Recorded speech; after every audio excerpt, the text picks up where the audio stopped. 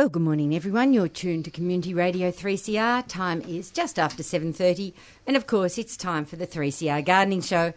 My name's Pam Vardy. First up, of course, because it's the second Sunday in the month, we have to say a very good morning to Graham Sargent from Silky's Rose Farm in Clonbinane. Morning, Graham. Good morning, Pam, and good morning, everybody out there in listening land. Hey, what about getting up and having a look at sunrise, you people? It's absolutely amazing. Magnificent. Yes. Yes.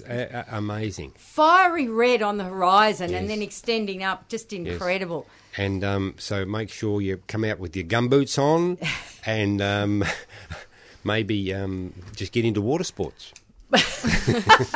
Well, of course, the other thing today is there's a high wind warning out. Yes. So any loose objects around the garden, I think Yes. you need to pop them somewhere safe, tie them down, whatever you need to do. But things could be flying there for a few hours. Yes. Watch out for anything that could happen with trees. There's been a lot of trees coming down. It's been amazing, even up along the highway. Yeah, just straight up out of the ground. I mean, we've had dry periods of weather, and then this incredible rain, and it's yes, Yeah, unreal. absolutely. And isn't it red sky in the morning, shepherd's warning? Yes. So I think we could be in for a doozy. a doozy, Pam. Yes, absolutely. We also have to welcome back into the studio Tim Sansom from The Diggers. Good morning, Morning, Tim. Pam. Morning, gardeners out there. Oh, absolutely. And, of course, it is spring or you know. It feels like spring. Sometimes, then other times it feels I like think winter. there's a harbinger of spring when I drive in early in the morning. When there's bug splat on the windows, you know, there's more activity out there. I had to clean the windscreen 3 or 4 times this morning to see the beautiful sunrise as I was coming in. Certainly the lawnmowers are all back out again in force. There's a hell of a lot of biomass out there, I think, this year. Well, actually, we've had a wonderful spring, and this is I think this is a joyous spring. We've got in prospect a gardening season that is the best we've had for a number of years. It's really quite exciting because we've actually also had winter chill and some frosts, so it all harbours well. A proper winter, a proper spring. Let's hope. I remember last year this time we had this winter that was wet for a little while. Then we went spring for about a week, and then we were into summer by this time last year. And That's right. It's good to see a bit more water around in the ground. Yes. People up north are probably saying too much. I know my folks are up in Castlemaine. Their dams are chock-a-block. Yes, haven't been that full for over a decade. And I was talking to Mum last night. She said, we've had enough. And I'm sure there's a lot of people up there saying we've had enough. So. Absolutely. Can you believe they're saying that it's too wet to grow rice? Yes, I read now that the other is day unbelievable. Yeah, soon was it's too wet to grow water lilies. Oh dear.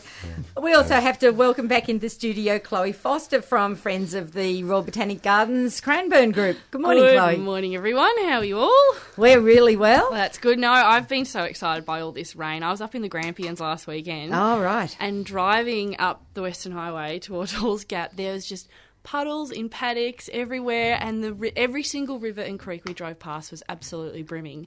There was so much water, and the waterfalls at the Grampians were just incredible. Broken Falls, which is normally a tiny trickle, they're quite wide.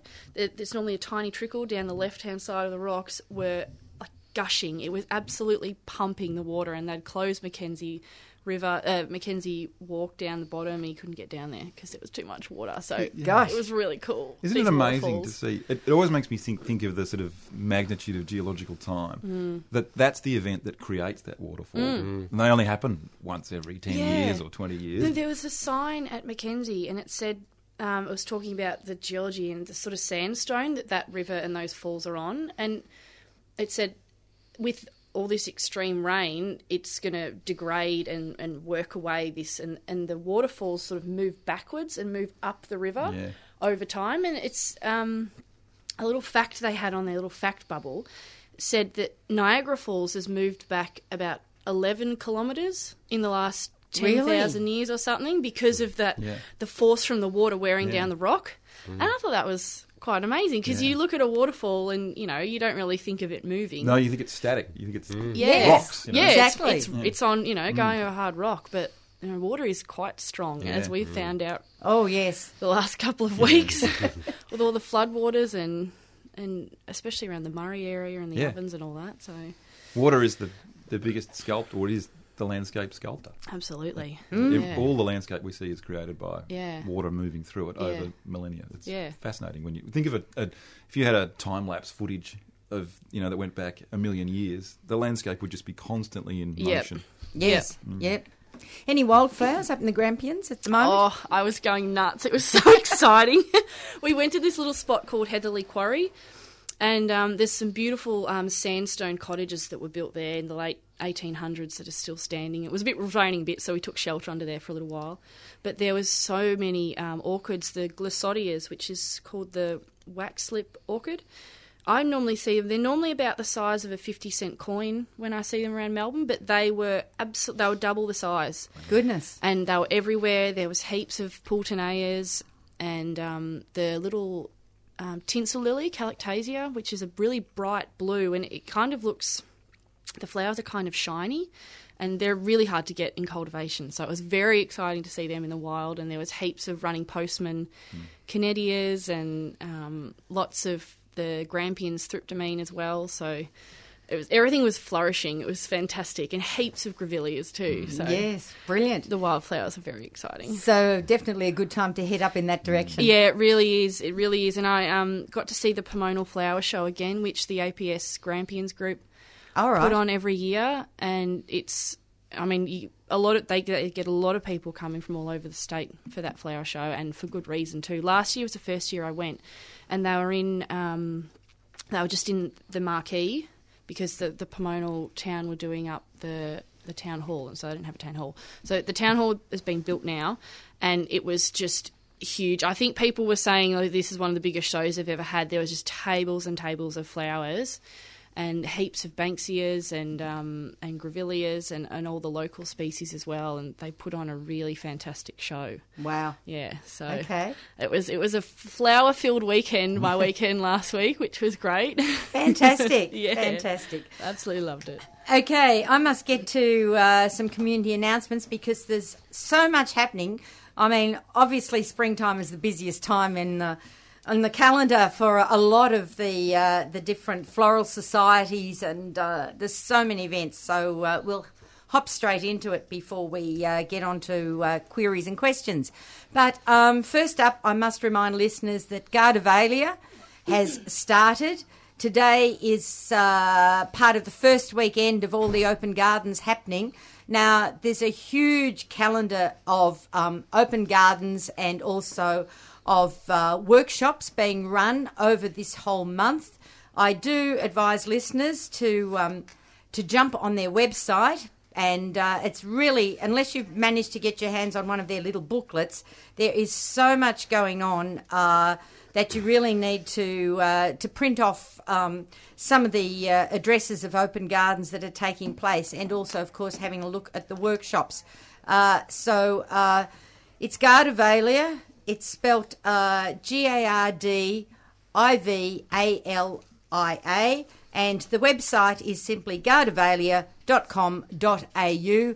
Have a look at that. I should also mention that for many of our listeners, they know Meryl Johnson very well from Country Farm Perennials. Now, Meryl's garden is going to be opening up as part of Gardivalia, and that will be opening next Saturday onwards from the 15th, running right through until Wednesday the 2nd of November, open 10 till 4 every day, and free entry to the gardens and nursery there. So, as I say, Meryl is also opening as part of Gardivalia, so do go on that website and have a look. There's some absolutely magnificent gardens opening up there, all for the month of October.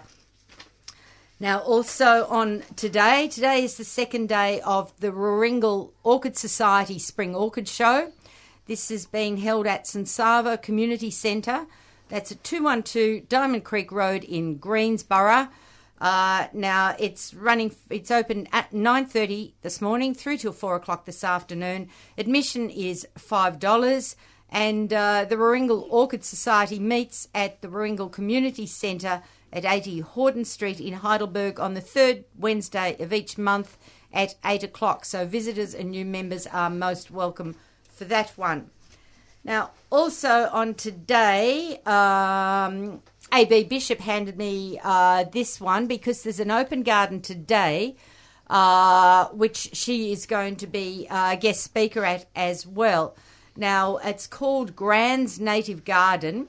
It was established in 2003. It features native plants, landscaping interspersed with sculptures, and it's raising money for the proposed Wildlife Art Museum of Australia project.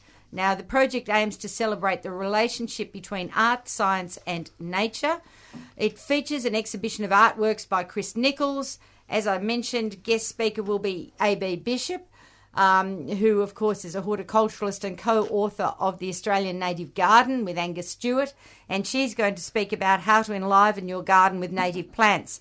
Now, there'll be guided walks, there'll be art activities, there'll be a barbecue, afternoon tea available. Now, the address, and we were just talking about the Grampians, this is in Stawell, 207 Pomonal Road in Stawell. Now, admission is adults $10, children are free. If you'd like more information on that, you can phone Glenda, and her number is 0409 423 827. That's 0409 423 827. Now, coming up during the week, on Wednesday, which is the 12th of October, the Friends of Burnley Gardens have got a talk taking place by Jean Dunn, and Jean's passion is breeding Australian orchids. Now, as I mentioned, the talk will be next Wednesday at University of Melbourne Burnley campus, 500 Yarra Boulevard in Richmond. 7 o'clock for drinks and nibbles, 7:30 for the talk. Cost is $5 for members of the Friends group, $15 for visitors. Plenty of parking available in the boulevard there. And for inquiries, you can email friends.burnley@gmail.com or phone 9035 6815. Some more coming up. October the 11th, Victorian Iris Society have got their early show on. The venue is the Jean McKendry Neighbourhood Centre, which is at 91 to 111 Melrose Street in North Melbourne. 8 p.m. is the time for that. It's free for that one. And coming up 14th to the 16th, so that's running right through next weekend, including the Friday, Ballarat Annual Orchid Show. The venue for that one is the Primary Industries Training Centre, corner of Gillies and Gregory Street in Wendouree. Times Friday 1 till 5, Saturday 10 till 4, Sunday 10 till 3. Cost is $3 for that one. Now, also next weekend, there's quite a bit happening. Box Hill Floral Arts Society have got their floral art exhibition.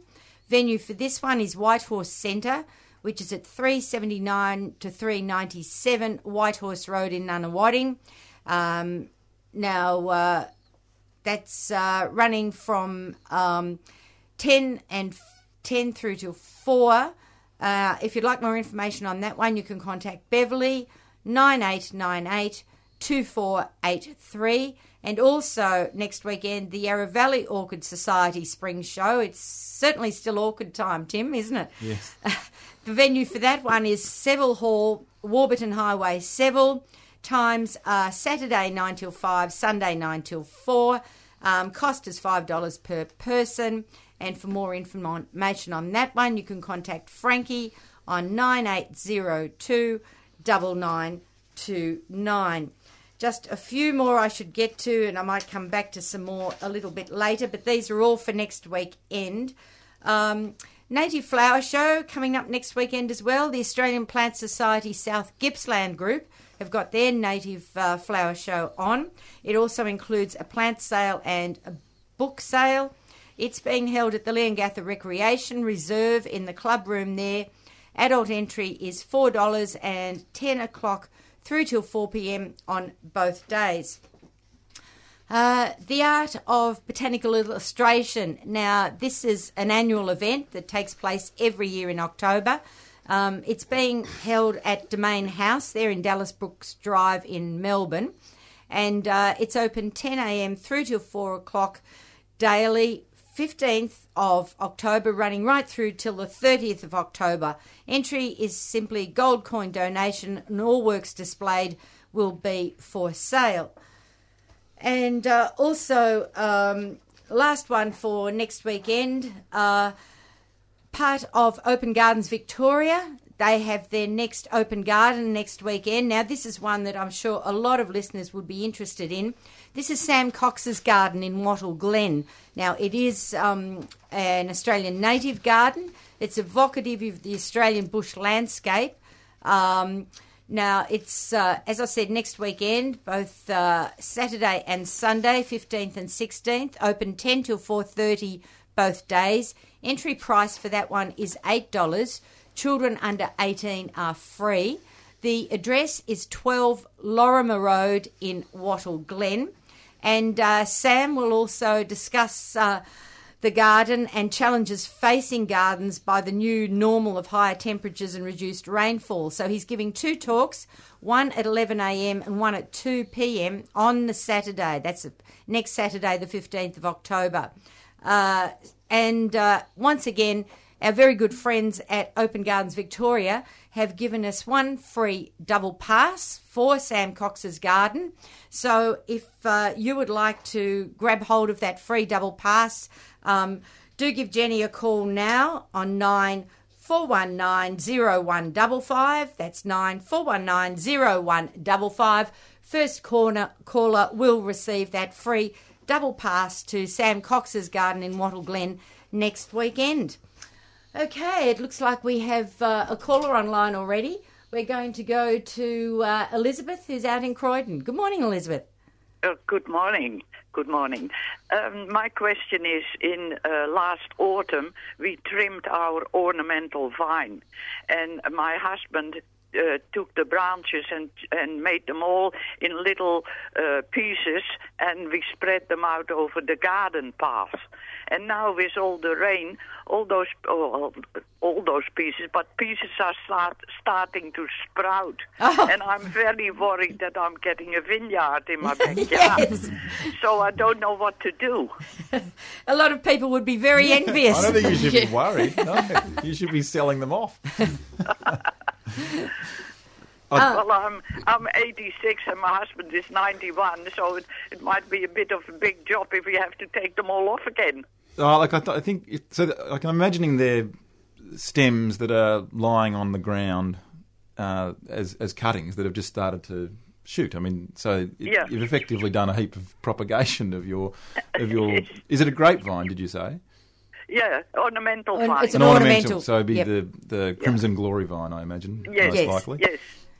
Yes. Yeah, look, it's not going to be a weed problem. I don't think you've got a problem with it taking off. If you wanted to, I'd pick some of the best, pot them up, and you could actually... No, I don't want to. You don't want to pot them up? No, I'm just worried that I get a pass full of growing things. I don't want it. So what do I do? Can I just leave it? I think you just leave it growing. Yeah. You haven't actually put them in the ground. They're just lying flat on the ground, They'll aren't dry they? off. They'll dry off They'll soon. dry off in warm They'll water. die off because they're not actually in the ground enough to actually create roots. So it's just they're shooting a little bit. But I wouldn't worry about it at all. I don't think you have a problem. No. So can I just put new mulch over it? Because it's getting very thin and muddy. Yes. Well, certainly. Yeah. Spread some new mulch. That'll stop the light getting to them. Put you a won't thick have a layer problem. over. Yeah. Thick layer of mulch. Yeah. You won't have a Okay. problem at all. Okay? Okay, thanks very much. Okay then. Bye. Bye-bye. Now, Tim, we have to talk about a very special happening that's taking place in 2 weeks' time, 22nd, 23rd of October. Now, regular listeners to the show know that every year the Growing Friends group run a plant sale they run two. They one in autumn and one in spring, a big plant sale to raise money for the Royal Botanic Gardens, Melbourne. But this year, Diggers have combined with the Growing Friends. Yeah, so we teamed up. So Clive Blasey, our founder, and Tim Entwistle, the director at the Botanic Gardens, had a brainchild about a year or so ago that there might be somewhere where we could support, the Diggers Club could support the Growing Friends and support the gardens. And there's also a bit of a lack of a decent garden event, or for people who are really into collecting plants and rare and interesting things in the springtime in Melbourne. So we've got together and we've put together a plant fair, which we're calling the Rare and Botanic Plant Fair. So it's hosted at the Botanic Gardens in the Observatory Precinct on the 22nd and 23rd of October. We've invited, along with the Friends group. So the Friends group will have a large plant stall as they do with their normal spring. Yes. We've also got a bunch of other stall holders coming along. We've got some of I guess the celebrities, the rock stars of the garden world out there. So we've got Antique Perennials, we've got Cottage Farm Perennials, Post Office Farm, which is Peter Lee and his hellebores. We've got Alameda Clematis Nursery, Hanneman's Roses, Yamino Rare Plants, which is Peter Tees. He's got some wonderful things. We've got, as well as garden material, we've also got Florilegium Books, Gil Teague from up in Sydney, who's got the best selection of botanical books in the country. Yes. So, we've got Worm Lovers, we've got Botanic Garden Tours, as well as Diggers will have our own stand there with plant stand, and we'll be selling seeds and bulbs and club memberships. So it's going to be it was the first time we've done it, right? But it's a really exciting event. It's been great to team up with the Botanic Gardens and get such a wealth of interest or commonality of interest around what is. I mean, I guess the inspiration for this came because much of the garden trade is becoming a bit homogenised, and a lot of the box stores are running much the same sort of material in each of their garden outlets, and the sort of corner store or the local garden centre, which was sort of locally owned or family owned, which propagated and promoted rare and interesting plants, are becoming harder to find or harder to seek out. Yes. So we thought that if we bring them all together in one place, that'll give gardeners who are seeking something a bit different a real destination to come and check out and purchase some plants that are a bit more off the beaten track. Absolutely. Some of the things that have kind of fallen out of common cultivation. Yep.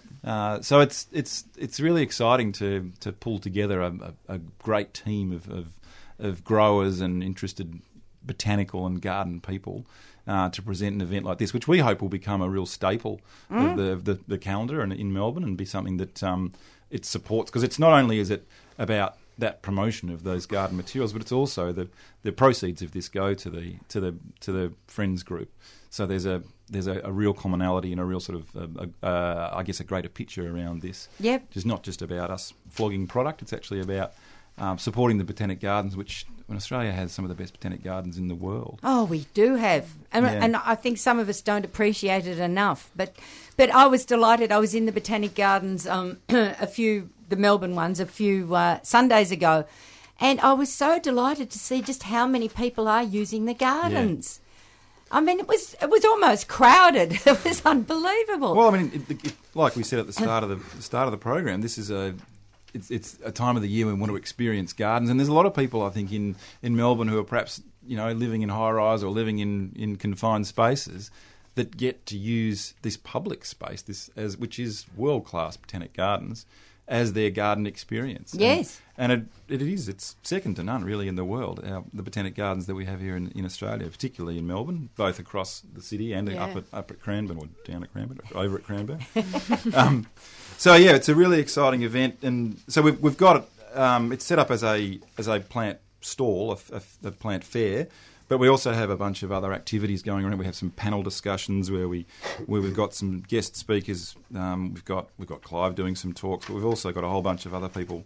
We've got James Edmondson coming along. We've got Jim Fogarty, Millie Ross, Roger Elliott, and Clive are going to go toe to toe on eucalypts, because Clive has this issue around eucalypts, which will be interesting to witness. Yep. We've got Simon Rickard coming to do some talks. We've got Tina Crawford, Michael McCoy, and of course we've got staff and members from the Botanic Gardens. Yes. We've got Tim Entwistle and Chris Cole and Andrew Laidlaw and John Arnott, who's a regular on the program here. Yep.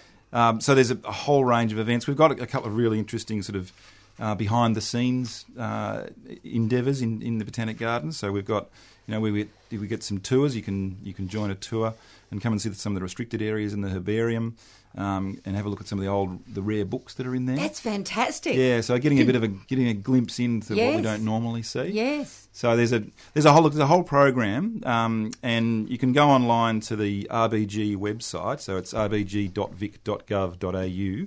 /Botanic and Rare, but if you go onto the Botanic Gardens website, you'll find. I'm sure you'll find a link. Yes. The event is it's a $10 entry for the precinct, which is around the observatory gate up near the shrine, up that end, up near the children's garden. Yes. And it's $10 entry, and it's the panel discussions and events are $30 each, but you book them via the website. All the pricing and all the arrangements are on there. So I think the easiest thing is for people to go to that website and have a look through, see if there's a particular panel discussion you really want to attend. Yeah, there's a whole listing of them there, and the bookings all via that website. It's a comprehensive presentation of what's going on there. So if you're interested, remember the RBG website, rbg.vic.gov.au, and just follow the links to the Rare and Botanic. Fantastic. It's going to be a massive 2 days, Tim. Yeah, I'm going to be tired after those couple of days. I think you are. My goodness. So we must remind listeners of the date. It is the 22nd and 23rd of October, so that's in 2 weeks' time. We will talk about it more again next week, but the number of growers, I have a list in front of me, and some of the stall holders really...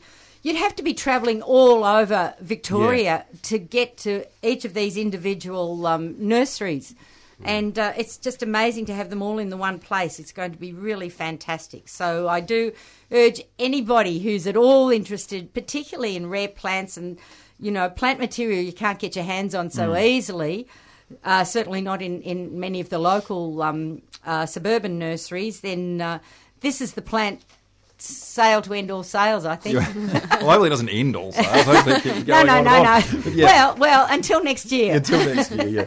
And I think it's also, like I said, it's not just about the plant stalls, which are obviously a significant attraction, and it's bringing all that material together, but it's also about a sort of a lively discussion about where gardening's at in the current climate, where we're at in terms of our future, the climate's hotting up, what are some of the plants that get us passionate. Yes. So it's sort of a real, melting pot of ideas too.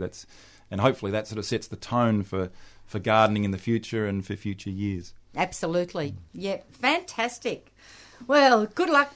And I must say, we should thank Diggers and Clive for having the thought for him and Tim to combine to pull this off, because I think it's what has been an event for Melburnians every year, in the Botanic Gardens anyway, to try and support the gardens and the growing friends, but this really turns it into something very special. So I hope it does become an annual event. Yeah, we hope so too. I think hopefully, as you say, hopefully this becomes a part of the calendar. Yep. And it has the combined benefit of bringing people together who are passionate gardeners from the whole community, and also supporting the Botanic Gardens in their fantastic mission in preserving and presenting and communicating what is good gardening. Yes. And I must say too, I've had the pleasure of hearing Tim speak fairly recently about his vision, for the future of the Melbourne Botanic Gardens, and he has got some amazing visions for things to come and what to do, because of course it's not just our own gardens we have to think about with the changing climate, with the temperatures rising, with potentially less rainfall, or rainfall in heavy bursts, serious events. But of course, the gardens also have to think of this, and they have to think of succession planting and what's going to be suitable for the future. So yes, it's something that affects all of us. Yeah, and I think we can all have a contribution here. We can come along and support the Botanic Gardens as well as replicating some of the ideas that are happening in the Botanic Gardens in our own gardens. Definitely, which is that whole diversification of the urban forest into the urban areas in particular. Are crying out for a long-term vision on planting and planting design and that sort of succession planting, and I think this is part of that broader discussion. Sure. It's high time I invited listeners to join us. If you'd like to give us a call, we'd love to hear from you this morning. That number is 9419 0155. That's 9419 0155. Tim, I also have to say that the new Spring Garden catalogue is out for diggers. Yes, it should be just hitting club members this week. Yes, Success with Citrus, one of the one of the big articles in it. This edition. Yeah, we've done actually citrus, and I've brought a couple of citrus trees in here to talk about, which I can just reach, which obviously gardeners at home can't see because we're on the radio. But what we've done with citrus is we've sort of dipped back into the whole rootstock discussion, and with the help of Ian Tolley, who's a citrus legend. Well, he's an absolute guru, isn't he? Yeah, absolute guru. And Ian and I have been talking about citrus for many years. He's up in Renmark, and he's in his 80s, and he's about to actually produce. Shortly he'll be printing his magnum opus on citrus. But I've been working with him quite a lot on what are the most appropriate rootstocks for Australian gardeners, and this is something that's not actually widely understood. If you go into your local garden centre and you look at this citrus, often you won't even see labelled what the rootstock is, which is a bit of a travesty because rootstock is a very important part of growing citrus successfully. Yep. And you'll often see dwarf citrus written on the label. And what does that actually mean? Often what that actually means is that they're grafted onto a citrus seedling called Flying Dragon. Flying Dragon is the one that's got in front of me here. Okay. And it's I'll just describe it for those at home. It's actually an incredibly ornamental, almost bonsai-looking plant. It is, isn't it? It looks like it has been trained because it has all these really intricate curls and thorns in the branching, which give it a real. I guess it almost looks like an ancient Chinese tattoo. That sort of. It's almost contorted, isn't it? Yeah. Zigzagging. Yeah, and as it grows, the new growth really does grow in very spirally contorted way.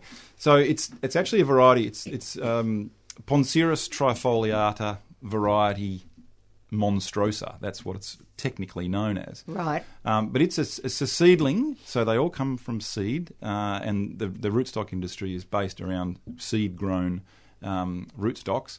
But what this one does is it's a deciduous variety. Okay. So it's a deciduous species, and it is a slow-growing species. Now, it imparts tolerance to root rots like Phytophthora, which citrus are very susceptible to. So often, if you see around a citrus that's growing, a citrus tree like a lemon tree, and it's just grown on its own roots as a cutting, it's got a pretty limited lifespan in the ground because they're very susceptible to Phytophthora and root rot. So without the protection of a rootstock, you're limiting the capacity for the thing to live well. So we grow them on a rootstock. We grow them on something like a Flying Dragon rootstock because it slows the growth down a little. It's good for cold areas because it's a deciduous variety. It imparts this protection from Phytophthora. But there are a couple of choices in rootstocks too. So I've talked here about trifoliata, but we also have, there's basically two types. There's the trifoliata, and then we have citrange. So if you're looking at the rootstocks, basically they fall into two categories. Trifoliata has this variant, which is Flying Dragon, which is exceptionally cold tolerant. But any of the trifoliatas are slower growing, will grow better in cold conditions because they're deciduous. So if you're in areas that get decent frost in the winter, they impart protection for the cold. And they also grow well in heavy clay soils. So if you've got a heavy clay soil and if you're inland, heavy clay soil, somewhere that gets heavy frosts, you should be picking the trifoliata Flying Dragon type of rootstock. If you're somewhere that's got sandy soils and you're near the coast and you're somewhere that's got a little less frost, maritime climate, but particularly with sandy soils, you should be choosing citrange. So there's been this confusion over the last decade or so where everyone wants a dwarfing tree. Yes. Effectively what they're getting is one of these Flying Dragon rootstocks. Okay. But if you're in a sandy soil, it's actually not going to perform all that well. And really the whole concept of dwarfing a citrus tree is not actually about its rootstock necessarily. It's more about how you train them. Right. And I've had this conversation many times with Ian about dwarfing stock, and he's always putting me in my box and says, no, it's not about the rootstock. You basically have to trim them often through the year, and a citrus tree should only ever be, for a backyard, should only ever be the width of an arm's length, so your shoulder to your arm should reach into the centre of the tree all the way around. And then you keep trimming it around the edge like that, you can a couple of times a year, you'll keep the tree relatively small anyway. So rootstock becomes less of an issue in terms of containing the size. Okay. It's more about how you train it, and you should pick rootstocks which are most adaptable to your climate and your soil type. Right. So how do we encourage, growers and producers to actually label rootstock? Well, I think that's right. First thing is to label it. First thing is to know what the rootstocks are and what they do. True. And secondly, it's to label it. So in our current issue, we've done a section on growing citrus, and we've actually added to that on our website. We've got a whole citrus selection key. Right. And it sort of runs through if you're heavy soil and you're in a cold climate, then these are the sort of like choose your own adventure. Right. These are the rootstocks and varieties that are going to work for you. Okay. So it isn't I guess a really simple story. But you can simplify it and say that if you're in a cold climate, heavy soil, you should be using a trifoliata rootstock, Flying Dragon being one of them.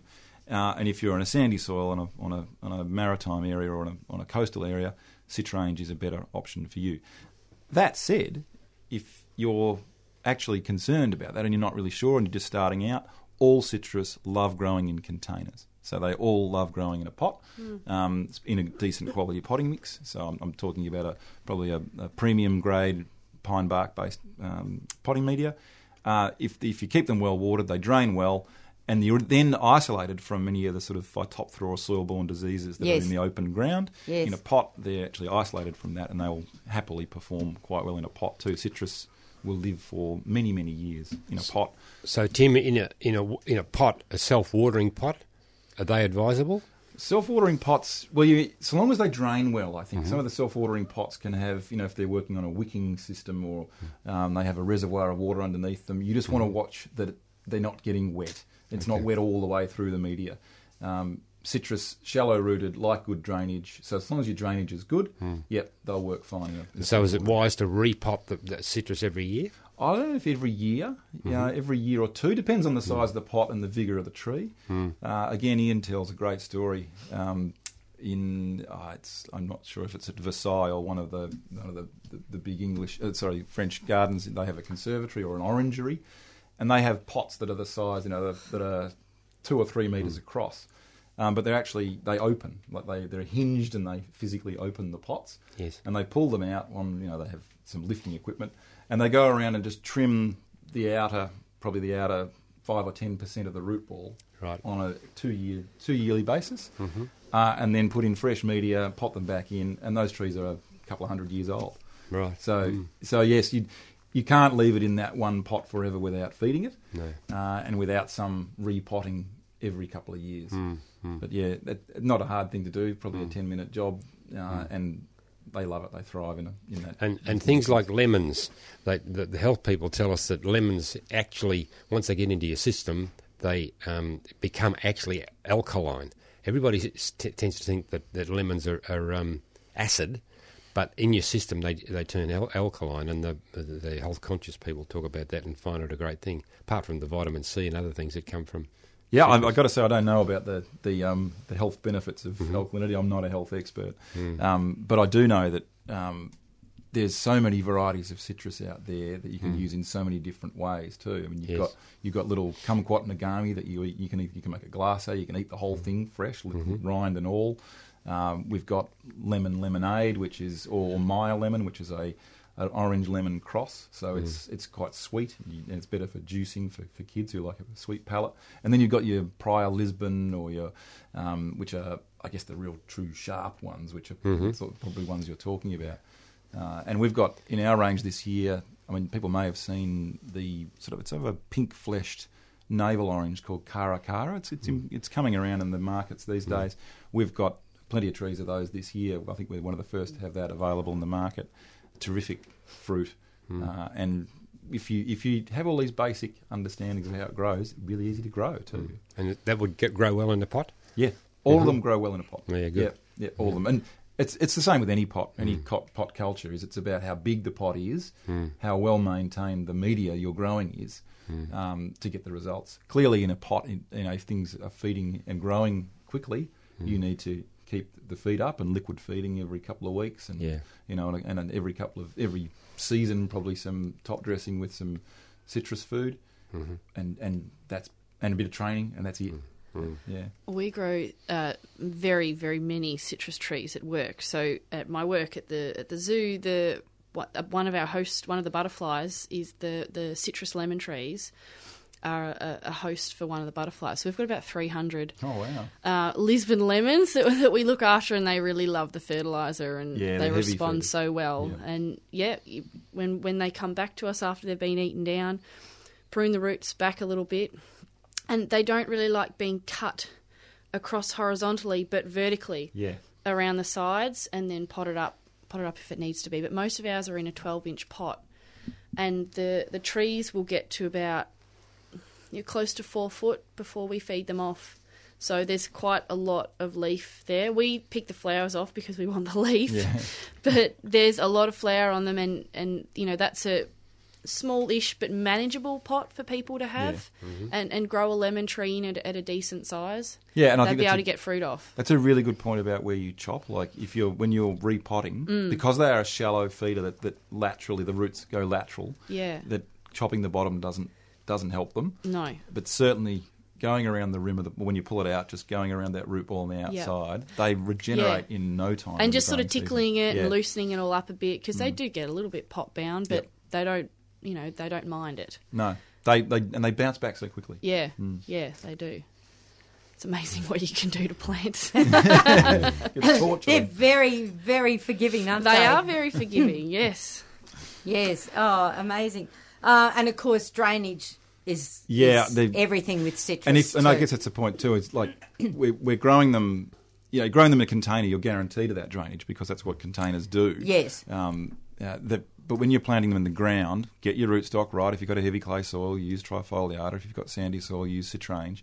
But in both circumstances, always mound up a little bit from the general ground, because that way you'll guarantee they don't get any waterlogging. They don't like waterlogging. Waterlogging will actually promote phytophthora and root rots. So you just want to make sure you're covering all those bases. But look, there's a lot of backyard citrus trees out there that have survived with all sorts of torture. Over many generations. But there's also a lot of people that have failed. That's why we had that title, Success with Citrus. Citrus is probably the number one topic for talkback radio. That's right. And I know a lot of people that have, I've had 4 goes at it and I've given up. Yes. Once you understand the key principles and get one going, it's hard to kill them.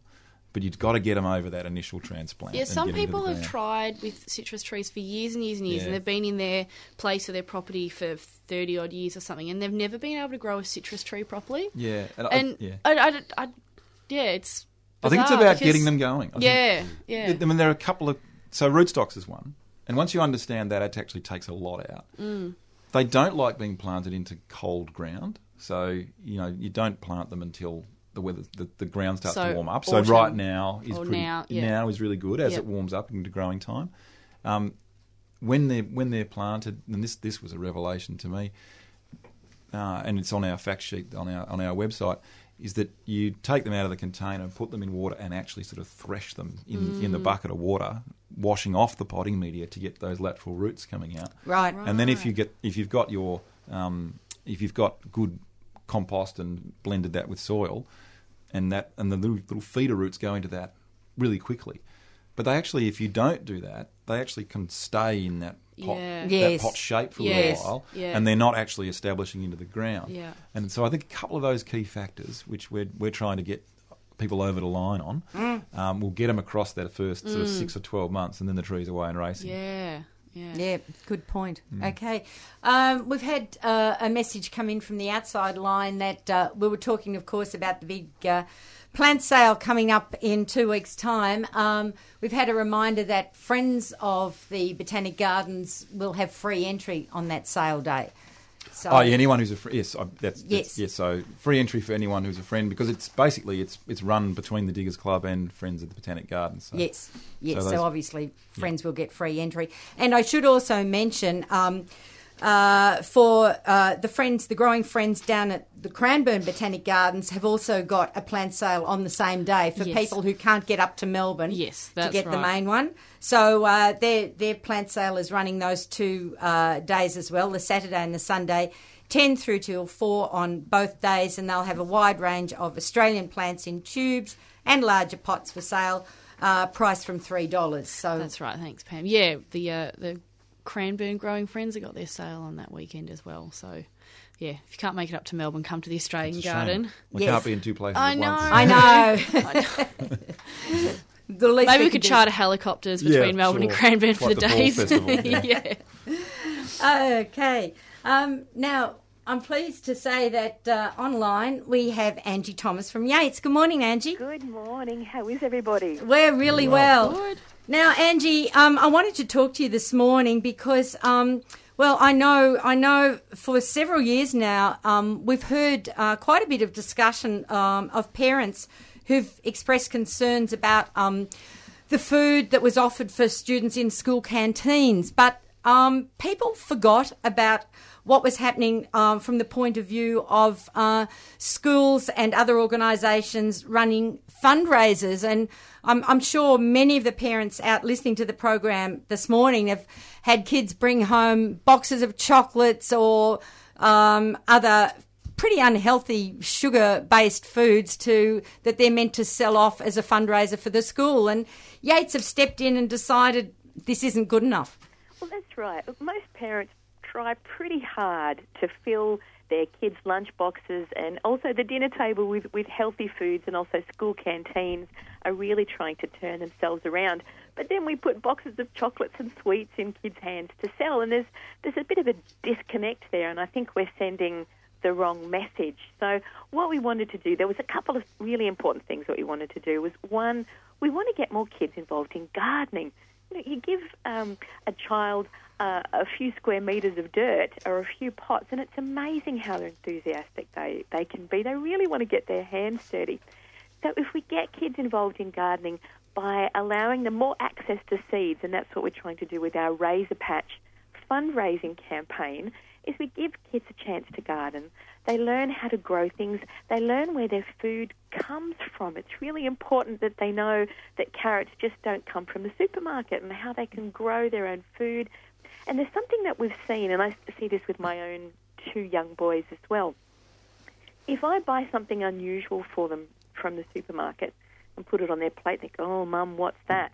But if they've grown it themselves and been involved in growing it, they're much more likely to eat it. So I can put little baby spinach leaves just raw on my son's dinner plate, and they will eat them. And we eat snow peas from the garden and raw carrots and corn and all sorts of things.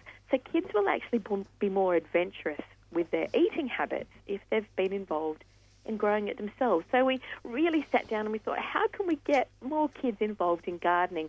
And one of the things is Razor Patch. So instead of selling chocolates and sugary treats, they can now sell seeds. So we've got different boxes of veggies and herbs and flowers and all sorts of things. And they can raise more money for their school or their sporting club or whatever special project that they're trying to raise funds for by selling seeds than they can with chocolate. So we thought it was a pretty good everyone win situation. Absolutely.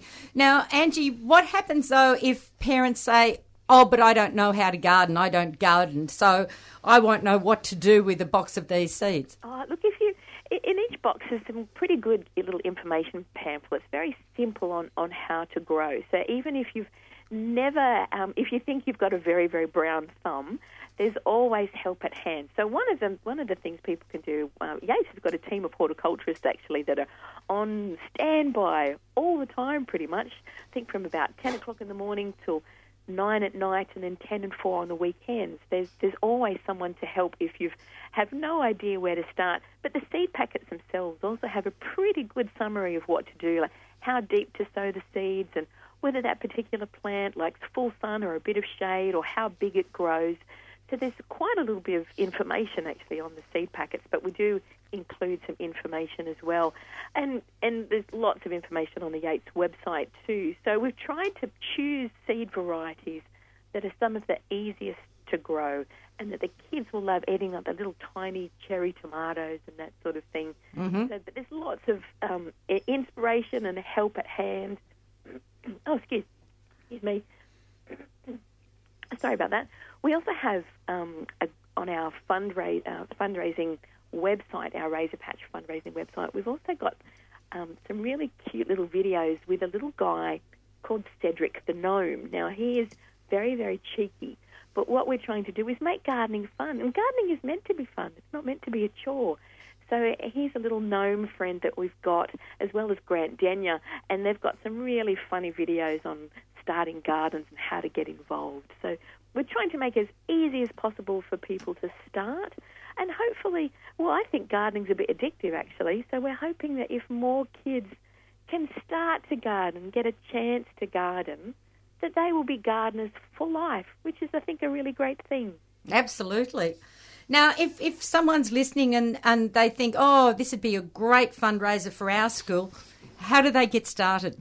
Well, that's right. They're probably thinking, oh, gosh, we need some more hockey sticks for the hockey club, or the scout group needs this, or something like that. So, absolutely. So they can jump onto a special website that we've got, and it's www.fundraising.yates.com.au. So it's fundraising.yates.com.au. So that's our Razor Patch special fundraising website. And then you can see all the different varieties of seed boxes that we have and then how to order them. And then you can also see where the videos are with Grant Denyer and Cedric the Gnome as well. So all the information is there, makes it very easy to order. But we really hope people will embrace this and reduce the amount of chocolates that we're putting in kids' hands, because we'd much rather give them a bunch of carrots. That would be great. Absolutely fantastic. I think the idea is brilliant, and I really do hope that, yes, a lot of, this applies right across. It doesn't have to be schools, of course. It can be clubs, and it doesn't have to be children necessarily either, because I'm sure that some of the adults would love to get stuck into this as well. Oh, that's right. You can make it an event, actually. So, okay, we're going to start off all our herb pots today, or let's all grow tomatoes. So it doesn't have to be kids, because we'd like adults to become addicted to gardening as well. It's so good for you, and it's good for the planet. Gardening is good for the soul. It is really one of the most wonderful things that you can do, and you get tomatoes and food, and so it's just a lovely hobby to be involved with, and it gets people healthier and outside into the sunshine, and an understanding of where food comes from and what it takes to grow it, and that's a really important knowledge to have. So I'm a rusted-on gardener, so I love it. But if more people loved gardening, I think that would warm my heart. It would be fantastic. Now, something I don't know whether you've given this any thought, but with the boxes of seeds, have you geared any of them to the different seasons? So, for instance, would there be a range that are more suited for spring planting and others more suited, ready for winter crops? We do, actually. So we have a couple of different sorts. So at the moment we've got our spring into swing boxes, which is suitable for spring. And also towards autumn we've got boxes called Hop to It. So it's more autumn planting. But we've tried to make it as easy as possible for the boxes to be flexible, so they can be planted at all different times of the year. But there are certain seed varieties that are more suited to be planted at different times of the year. So it can be tailored to whatever time of the year that you'd like to run a fundraising drive. Fantastic. So people ideally could run one in autumn and one in springtime. We would love that. Yeah. that would be great. And there's so many different things that you can grow in general in different seasons. And so it's lovely to be able to fill your garden at all times of the year. So you've got something to harvest at all times of the year, even if it's just a few sprigs of parsley or a little bit of spinach or a few baby carrots or something like that, just to be able to add something to your dinner plate and for the kids to see something added to the dinner plate or their lunch boxes. A lot of schools now have compulsory fruit and veggie breaks, like some kids call them munch and crunch or fruit break or something like that. So if the kids are able to grow some of the things that go into their lunchboxes, I think that's a pretty proud moment as well. And it tastes so much better and fresher when you grow it yourself. I think you've got a ready-made show and tell there if they can come to school with something they've grown themselves. That's right. That's right. So it doesn't have to be a big thing, just a little thing. So one little thing to be added to your family's meal plan or lunch boxes every week. So I don't want people to think gardening is overwhelming. Just start small. Yep. Just one pot of something. Yep. And that can be the start of a really wonderful journey. And at the same time, you're supporting your school or your sporting organisation or whatever. That's right. You make more money selling seeds than you do with chocolates, and it won't increase your waistline or your visits to the dentist either. Good point. It's a good thing. Okay. So for listeners, can you just give out that web address again? Sure. So it's www.fundraising.yates.com.au. So it's a bit of a long one. fundraising.yates.com.au, and all the information is there. But they can also call us as well if they've got any queries. Fantastic. Thanks so much for talking to us this morning, Thanks. Angie, and I think it's a great idea, and all the very best of success with that. Oh, I really appreciate your time. Thanks, everybody. No worries. Bye. Bye. Okay, we have a few callers to get to. First up, we're going to go to Adam, who's out in Heathmont. Good morning, Adam. Good morning. Good morning, gardeners. Morning. Morning. I've got a bit of an issue with some of my plants. The leaves are going very yellow, and I'm just wondering whether maybe they've got too much water or possibly something else. Which plants are they? Well, it's Micaelia alba, which is struggling, and then there's some primulas and anemones, and possibly nasturtiums as well. Have you had a dig around the soil to see what it feels like, if it feels really wet or really dry or...? Not really. I mean, when we've just sort of done this bed and down about half a metre, it was just rock-hard clay. So I assume that's fairly wet because it doesn't drain very well. Okay. Whereabouts are you, Adam? In Heathmont. Heathmont. Yeah, I think... Look, yellowing leaves at this time of the year is Yeah. not actually all that uncommon. Old leaves tend to finish up. You know, like even if it's an evergreen plant, it'll sort of rejuvenate itself at this time of the year. I'd be looking more at the new growth that's starting to appear now and seeing if that's yellowing. If the old leaves are yellowing and desiccating and falling off, that's not such a problem. Have a look on all those things and see if there's new growth coming through that's green and healthy looking. And then if that's the case, then it's just a matter of patience and the season will move through. Yeah. When we have had a lot of rain, it could be if things are in heavy clay soil and in a wet spot, that this would be the sort of year when they would start to show less vigour. I think you mentioned anemones there. I'd probably just chop them back anyway, chop them back to the ground because they'll rejuvenate and have fresh growth. They're still flowering and they're looking quite good at the Yeah, moment. okay. When they finish flowering, I'd chop them back. Yep. You're not going to chop back your Micaelia. But I'd keep... the Micaelia is new actually. So when we put it in fairly soon afterwards, it started going yellow, and it just I think it gets a bit too much wind, and it's just looking a bit battered. Look, it could just be a bit of transplant. Yeah, it could Shock. be a little bit of stress. Have you fertilised them? Yeah, so when we started this bed, I dug down to the clay and then broke up the clay and then added loads of gypsum and compost and manure and blood and bone and all sorts. Yep. Just to try and fix the soil a little bit, and then we started planting and haven't added any manure recently, but it was only 3 months ago that I started the bed. So Okay. Now that it's the weather's sort of warming up a bit, maybe give them another feed of a slow release fertiliser. Yep. Springtime and autumn time is usually pretty good to fertilise the garden, and you could even use some seaweed, liquid seaweed, sea sol or maxi crop or something, and get the leaves as well because those seaweed fertilisers are good for leaves, especially if they're a bit yellow. Okay, yeah. The Micaelia alba, my dad's had good ones in the past and they've been great for 5 years, 10 years, and then just suddenly die. I'm a bit worried about this Micaelia alba. Do you know why they would just suddenly die when they were happy before? I I don't know. Sometimes they should live longer than that. Michaelia Yes, they alba should. should definitely live longer than that. Yeah. It's really hard to know in individual circumstances Yeah. what has caused a sudden death like that. Yeah. I think your one you've got now is more an issue of transplant shock and timing. I think you've planted it at the cold time of the year. The soil is still pretty cold right now. Yeah. It's starting to warm up, and it will warm up every day as the days are like they are today. So I think you're going to come into growth phase. In terms of protecting it against the 5-year death, I don't know what that's unknown. There's going to be other factors in that. Yeah. And without knowing what happened to your dad's ones, it's hard to know. Yeah. Okay, Adam? Thanks very much for your help. All the Okay. best. Bye. Thank you. Bye. You are listening to the 3CR Gardening Show. In the studio this morning, we have Tim Sansom from the Diggers Club.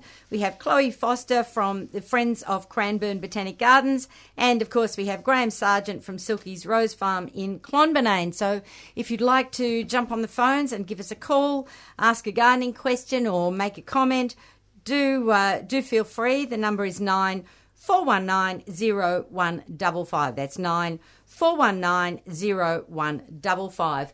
Next up, we're going to Catherine, who's in Richmond. Good morning, Catherine.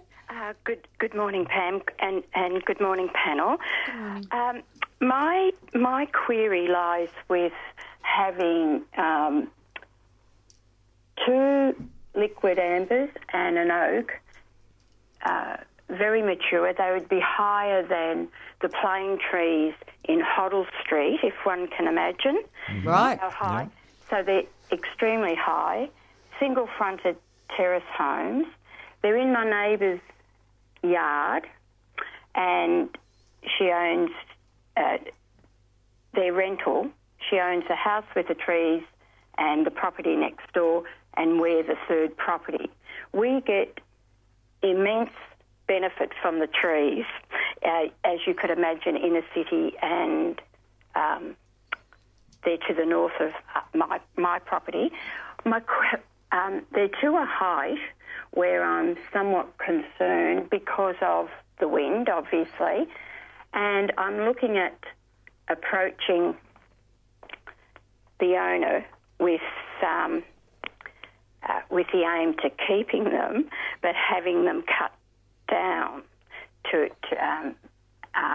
and I'm looking for an arborist to come in and give me an assessment so I can put it to the owner, because I'm quite happy to pay a third for, pay a portion of how much it would cost to bring them down to a safe level, and they could a safe height, and they could be very well safe now. But being ignorant of the issue, I'm just wanting an opinion, and then I can, and obviously a quote, but I'm wanting some information from a professional person to give me an idea on whether they need to be cut down, most importantly, because I love them.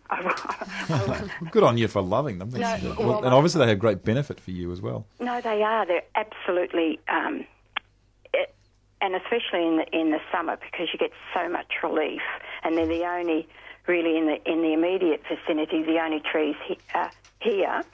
And in the winter you get, they're deciduous, as you well know, and we get the benefit of the light too. So the aim for me and paramount goal is to keep them, and I've got to approach it in a sensitive way, but I need some guidance in relation to whether they need to be cut down, most importantly, to a height that's safe. And the arborist could tell me, well, that they are safe at the height they are, and I'm quite happy with that. But I need an arborist, and like looking for a doctor is a doctor unless you have some, information into the person, and I have no idea with arborists at all, and I don't know whether it falls within the panel's realm to sort of give me some direction. What I would suggest, Catherine, is that Pam? Yes, it is. Thanks, Pam. What I would suggest is that you actually talk to Friends of Burnley Gardens. Oh, thank you. Because I know they have several arborists that they use throughout the gardens on a regular basis. I don't particularly want to name any one particular arborist. That's right. But I respect that. but I can guarantee that if you talk to the Friends group there at Burnley Gardens, they can recommend someone who they have used in the gardens, who is highly qualified, who could come out and give you proper advice and assessment. Oh, lovely. So I'll give you the details for contacting them. Thank you. That's lovely. Okay. Do you I have a pen and computer? paper. Do you have a computer? No. Okay. Well, I'll give you a phone number. Thank you. The Friends group is 9035 9035 6815. 6815. Yes. Pam and panel, thank you ever so much. Now, you may not get onto them until Monday. Oh no, I wouldn't try today. Yep. Okay. But they will, I'm sure, be able to help you and send out someone who you can totally have some confidence in. Lovely. Pam, thank you kindly. Okay. Bye. Bye. That number again, if you'd like to give us a call this morning, we'd love to hear from you, 94190155. We are running through until 9:15, so 94190155. Graham, let's talk about this gorgeous, gorgeous plant we have sitting in front of us. Yes, Pam, I have a clematis here, and the reason why we have clematis as well as roses at our nursery is that you can grow clematis up into climbing roses, and you can trim them and prune them at the same time. So you have that double pleasure. And the great thing with a lot of the hybrid flowers, just speaking to listeners about the flower, it's about 150 millimetres across, a gorgeous flower, and these can be trimmed on a short stem and floated in a bowl on a table. So you've got the advantage of having some cut flowers in your house as well. So we've got a range of these at our nursery at the moment, and the main thing with clematis is when you plant them, make sure the roots are kept cool.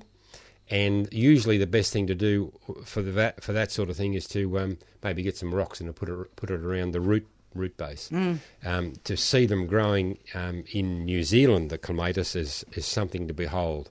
They really grow fantastically, and of course in England, people come back with reports of them seeing them in England growing up pillar structures. This particular one is a sky blue to a mid blue. If I could still breed a rose like this blue, I'd be wrapped. And this one's named Beauty of Richmond. But they enjoy the same sort of fertiliser as roses, and of course, because they're very productive in flowers, they do need some feed. And of course, liquid seaweed is fantastic on them as well. And they're the sort of thing that once this particular, or most of the modern clematis are finished, usually about mid-December, you can cut them back about, in the old language, about a foot from the ground. Whip all the structure off, and then you'll have flowers back on them again in the beginning of February. Oh, wow. So they're very versatile. That flower is absolutely stunning on that plant. It is huge. Yes, absolutely massive. I mean, there's 4 on at the moment in an 8-inch pot, so it'll give you an idea of the number of flowers that they can produce. Well, Absolutely, you can barely see any foliage. Yeah, that's right. I mean, it'd be about 20 centimetres across the one that I'm looking at the moment. Yes, It's just massive. And they look lovely floating in a bowl. You just have to trim them back with a very short stem and float them in a bowl and the table. Now, Graham, roses usually need quite a bit of sunshine. I'm presuming that this will handle, sunshine for most of the day. Yeah, and one of the advantages of the recent released clematis is that they tend to grow more of a column and they don't spread out as much. So you've got room for the rose to be able to grow and get the advantage of the sun. And also, so they're not in real competition with one another, whereas some of the species-type clematis tend to really mass up. But the modern ones are much suited for smaller gardens as well. Yeah. I know at the Gardeners at Earth, before diggers were there, there was an old orchard of apple trees that was planted way back, probably 50, 60, 70 years ago. and Tommy and Penny Garnett had planted under each tree, because they're each kind of specimen trees in an open orchard, they'd planted the clematis. All right. So each one had a different species of clematis climbing up through the apple tree, which created this wonderful sort of double flower effect. Yes. You had the blossom of the apple, Yes. and as well as these, and they're not quite as magnificent as these modern hybrids. They were using nephelentes and a couple of other smaller flowering types, but it was a terrific combination show, like you're talking about with your roses. Yes, yeah. A great talking point in the garden, and also a challenge for children. How does that happen? How does that thing have both of those flowers? Yeah. Challenge for adults, actually. Yeah, not just kids. Absolutely. So you've got a range of these up at the nursery, At Graham? the moment, yes, we do have. Okay, what sort of colour range have you got? Dark reds to whites to blues. We haven't quite got to the yellow yet. It's a fairly good range that contrasts well, and we're sending them by mail even through the year. Okay. Yeah, we've got our special packaging process that we send them in the mail throughout the year. Right. Yes. Fantastic. Well, very impressive, I must say. A really good talking point if you have one of those in your garden. Or even the way you've got it presented there, Graham, which I presume you just cut that back last year in the pot, and because they flower off last season's growth, you're getting this flush of flower in a container. In a pot, Yeah, yes. right like that, yeah. It's fantastic, isn't it? But the big thing is when you plant them in the garden or in a pot, keep those roots cool. Yep. Keep them cool. They love cool roots. Okay. In fact, you can plant them lower in the garden to what they would come in the pot. And that keeps that coolness. That's part of their natural process. Yeah, because I imagine in the wild species, the original species, were forest species that are growing up through trees, so the ground is shaded and they're climbing up to the light in the canopy. Yeah. Put a heavy layer of mulch around the bottom Yeah, of them. great. Yep. Yeah, great thing. And liquid seaweed is great to absorb through absorb the nutrition through the leaves. Yep. Yep. Fantastic. I Okay. think it's a great idea to grow roses and clematis twining through together. Absolutely beautiful. Yeah. Excellent. All right, let's go next to Gary, who's out in Whittlesea. Good morning, Gary. Good morning, panel. Look, last year I had citrus gall wasp in my lemon, so I cut it back harshly. Right. And it's boomed. There's dozens of branches. I wonder if I should thin it out or something. There seems to be too many branches. I wouldn't thin it yet, because you've got a lot of fresh growth going on. But as the season gets going and your tree starts to the branches start to form, you can start to see how you might shape them into a more open shape. Then I would take a few of them out. But at the moment, I'd probably let it do its thing. It's going into a phase of response after your big cut, and I would probably see where they all go. And probably around Christmas time, around about Christmas time, midsummer, I'd kind of go, okay, well, I'll leave that one, and that one, and take out a few of them to keep it nice and open. Okay. Now, also, I cut back a native frangipani, which is about 6 or 7 metres high, and I've cut it down to about 3 metres, and it doesn't look like it's going to shoot. Would that have killed it? I'm not sure about that actually, Gary. I haven't pruned the native frangipanis. Is it the Hymenosperm flavum? Yep. Oh, I don't know. I only know why it's common. I haven't pruned them before because it's a tree. I've only ever you put it in and sort of let it go. When did you prune it? Oh, probably March, I'd say. Now it's got one little shoot that was left on it when we cut the tree, when we pruned it. That's still there, but there's no other shoots on either of the 3 branches that are there. Okay, well, look, a lot of plants sort of slow down their growth over the colder months. So just give it another, over this spring and summer season. Yep. Maybe give it a bit of a fertilise. Okay. And just watch it over the next 6 months or something and see how it goes. If it doesn't come back, this springtime growing season, then you may have killed it. Okay. All right, well, and you may have to plant another one. They've got a funny habit, those native frangipanis, where they tend to grow a stem and then a set of lateral branches and then a blank stem and then a set of lateral branches. I'm not sure if... Why did you cut it in the first place, actually? Oh, it was too big. It was dropping leaves on the roof and in the gutters and blocking out the sun from a window. So thought I'd So it was just pretty healthy before you cut it. Yes, it was really healthy. I'd say it sounds like it's got a decent root system. Yeah, I'd I give think it it'll some come time. back. Yeah, you've just got to wait a little bit. All right, well, thank you very much. I think you could look at giving it a tonic with some liquid seaweed. Yeah. And put it in a watering can and pour it in around the roots. Yep. Yep. And maybe do that once every 7 days or so for a couple of months, and I think you might find it'll be interesting. Yeah. And that'll give it its Things best. are warming up in the soil Yeah. now, so Yeah. All right, well, thanks very much. Okay, Thank you. bye. Now, Chloe, you've brought in a kangaroo paw. I have. And, well, firstly, tell plant us a is- bit about the kangaroo paw, and then we'll go to what we need to remind All listeners right. about. This group of plants has taken over my life the last year or so. I bet it has. So this one that I've got in this pot here is one of a variety that Angus Stewart has bred, a part of his landscape series. This one's called Landscape Violet, so it's his newest one. So it is a kangaroo paw. It's the same species as what we know as the Anagasanthes Big Red, and the green ones and the yellow gems, and which are quite tough, and they're really good in Melbourne because they do well in a wetter soil that might get a little bit waterlogged in winter. But they're tall and tough, and I think that's how Angus markets them. This plant that I've got it's got a flower stem on at the moment. What the gardens have been doing with all the kangaroo paws that they've planted is cutting off that first flower that's come up to encourage more flowers a couple of months down the track. Okay. I haven't been able to do that on this plant. I don't blame wanna you. see I the really flower. want to see the flower. And, I can see. and it's a little bit special because it's this. It's called Landscape Violet, and it's this beautiful bright purple colour. It hasn't quite opened up at the moment, so I'm going to wait another couple of weeks, a week or so, till it opens, and then I'll cut it off to encourage more flowers. But I've got it in a pot. So the pot's probably about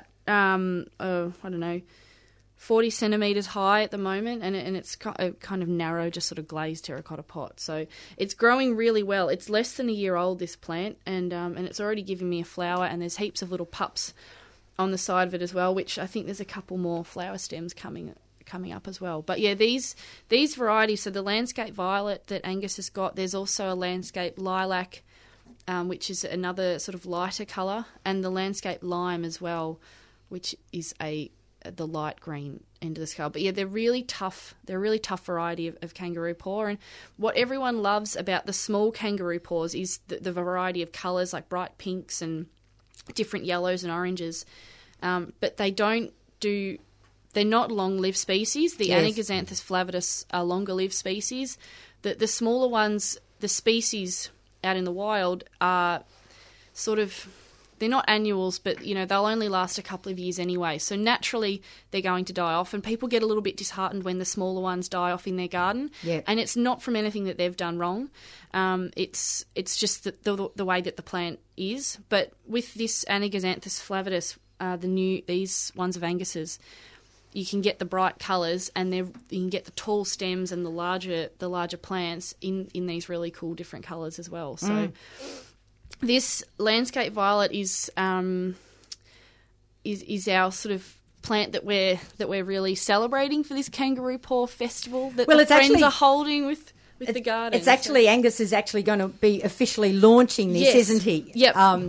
At the massive celebration of kangaroo paws that's taking place. So, like what you've been able to do with the Diggers Club, partner with the Botanic Gardens, the friends we're getting together with the Cranbourne.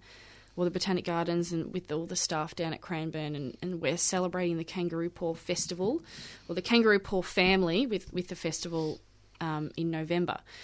So you know how much planning goes into all these things, and it's really exciting that it's finally coming up. We'll be launching this Landscape Violet at the Kangaroo Paw picnic in November. The gardens are running that, and they've got heaps of activities planned, and there'll be face painting and trash puppets, and the garden staff have been working very hard. And what are trash puppets? Well, they used rubbish really to make puppets, and I think things from op shops that they sort of can make with kids to sort of recycle. So they're recycling. Upcycle, I Good. suppose. Yeah, it is good. Upcycling, there you go. But the Hort staff down at the gardens have been madly planting so many kangaroo paws throughout the Australian garden this year, and they'll all be in flower and up and ready for November. So, which is, of course, very exciting. why they have to cut off all their first flower stems, Yes. because they've got a deadline to meet. Exactly. So Yep. they don't want just one flower stem.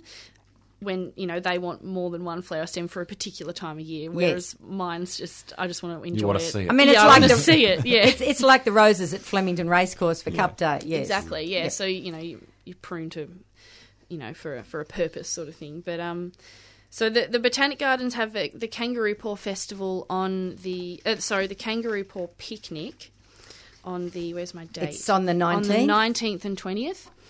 Of November, and then the next weekend they're running events, and we've got exhibitions all through November as well. But the last weekend in November, the Friends of Cranbourne are having a 3-day Kangaroo Paw Symposium. So we're having the first day, which is a science, botanical, horticultural, zoological day at Domain House at the Melbourne Gardens, and the night before that we'll be lucky enough to hear a talk from Stephen Hopper, who's coming over from King's Perth, who is hopping mad about kangaroo paws. I know, thank you. No one ever realised this until someone from America said, "Oh, the world the leading kangaroo paw man. His surname is Hopper." And no, I don't think anyone in Australia realised that before. But As long as he doesn't get hopping mad. I'm sure he's a very patient man. So Stephen's doing a talk on the Wednesday night about Charles Darwin's unfinished business, and then the next day we start our 3-day symposium. So the first day is sort of a science-based day at the Melbourne Botanic Gardens, and then the next 2 days we've got down at Cranbourne. The second day is for professionals, so we'll be talking about marketing, breeding, designing with them, and cultivation and the sort of diseases that you might face with them. And then the third day, Saturday, is for home gardeners and enthusiasts. We're just talking about how you can use them in your garden and sort of the benefits that you have. I mean, the birds just love kangaroo paws, the little spine bills. They love sticking their beak down the tubes of the flowers. So we'll be talking all about that, and not just kangaroo paws, but the cottonheads as well, Conostylus, and there's quite a few plants in the Hemideraceae family that sort of are lesser known, and we'll be talking about them as well. So it's going to be a big month for everyone down at Cranbourne, but we're really looking forward to it. Absolutely. Yeah. I think there's even a botanical art exhibition in honour of the kangaroo paw, isn't it? Yep. So we'll have, there's botanical art, and there's the Cranbourne has the botanical illustrators. Our group of the basket makers have been using kangaroo paw foliage and making baskets and other sort of things out of that. So they'll have a display as well. And there's the botanical fabricators have been working away, making some little quilts and other displays with fabric that have kangaroo paw and Conostylus on it as well. So there's a big exhibition, a big celebration of a plant that's very popular. Absolutely. Now, what we should mention, Chloe, is if people want to attend any day with that symposium, how do they book? Because they do need to book in advance. We do need to book, that's right. So you can call me, actually, because I'm the booking officer for all of this. My number is 9725 3569, and you can book through there, or there is information on the Botanic Gardens website that'll take you to a couple of different links, and we're also on Facebook as well, where you can find out how to book, and we can email you out a booking form if you'd like. Mm-hmm.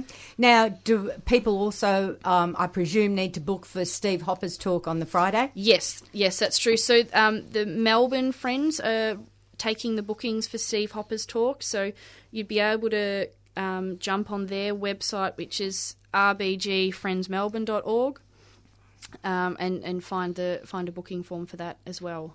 Fantastic. Yeah. Yes. Oh, it's going to be a full month. Full month. Very exciting event. Yes. Yeah. Brilliant. And we'll be selling. thing I forgot to say. We'll be having a plant sale as well. So the Kangaroo Paw Picnic will be selling heaps of kangaroo paws. Angus Stewart has donated quite a few, and Rams Botanicals has donated a lot of plants for us as well. So we've been growing them, and the gardens have been growing them as well. So we'll be able to sell them on the weekend of the Kangaroo Paw Picnic, and we'll also be selling them on the days of the Kangaroo Paw Symposium too. So you can buy some. Is there a cost to attending the picnic?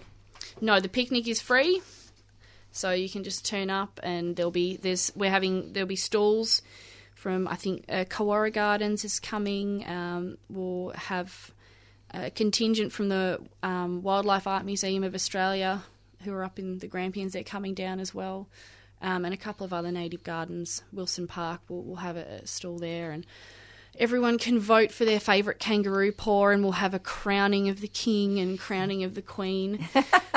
Yes, there is so much going on. Yeah, so it'll be, both weekends will be super, super fun. Brilliant. Yeah. Okay, excellent. We have some more callers to get through. Next up, we're going to Hugh, who's out in the Yarra Valley. Good morning, Hugh. Good morning, Pam. Good morning, panel. Good morning, Victoria. Good morning, Hugh. I got three little questions. Number one with Graham. I have planted in pots standard roses and bush roses and so on and so forth. And I want to know if it is true to cut the flowers off, the buds off, to encourage a root growth of those plants, of those roses in these pots. They're 30 centimeter pots. So the bush will develop itself a little bit better. So cut the buds all off before they flower. Yes, you could do that, Hugh. But And leave then- one flower for you, so you'll be able to really experience it. Yeah, they're all cords, you know. I'm looking forward to it. And the other question also on rose is some of them are standard roses. Yes. The question there is, shall I just let the strong branches grow and cut all the other ones off, or just let them all grow first and just cut only the buds off? Are you planning on leaving them in the pots, Hugh? Yes, You are. yes. Okay. I would just give them a light trim. That would be all. At this time of the year. Yes. Okay, and I just want to say is in the past years I've been adding sea salt or etc. into the water, and and that was not very successful, I thought, but I wasn't sure.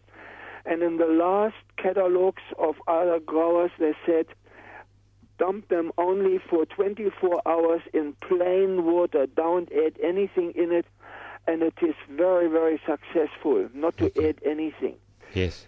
So that is that question. And the other one is on crinum, Crinum.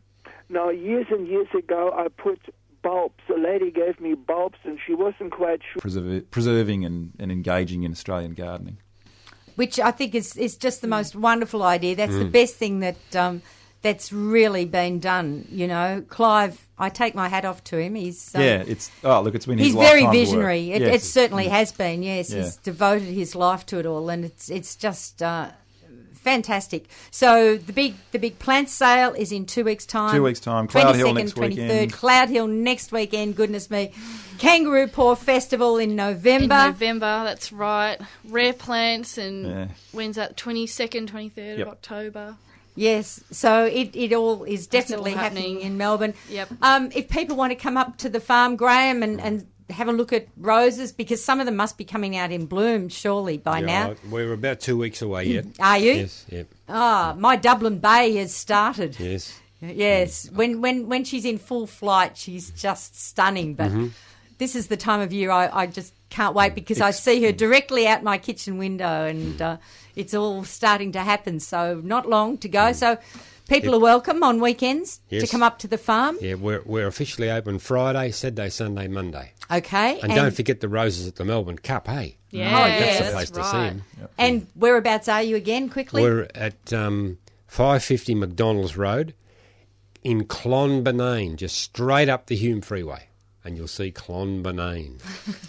Excellent.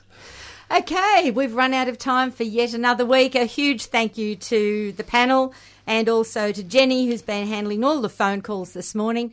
We will, of course, be back at 7:30 next weekend, so tune in then. Until then, bye for now.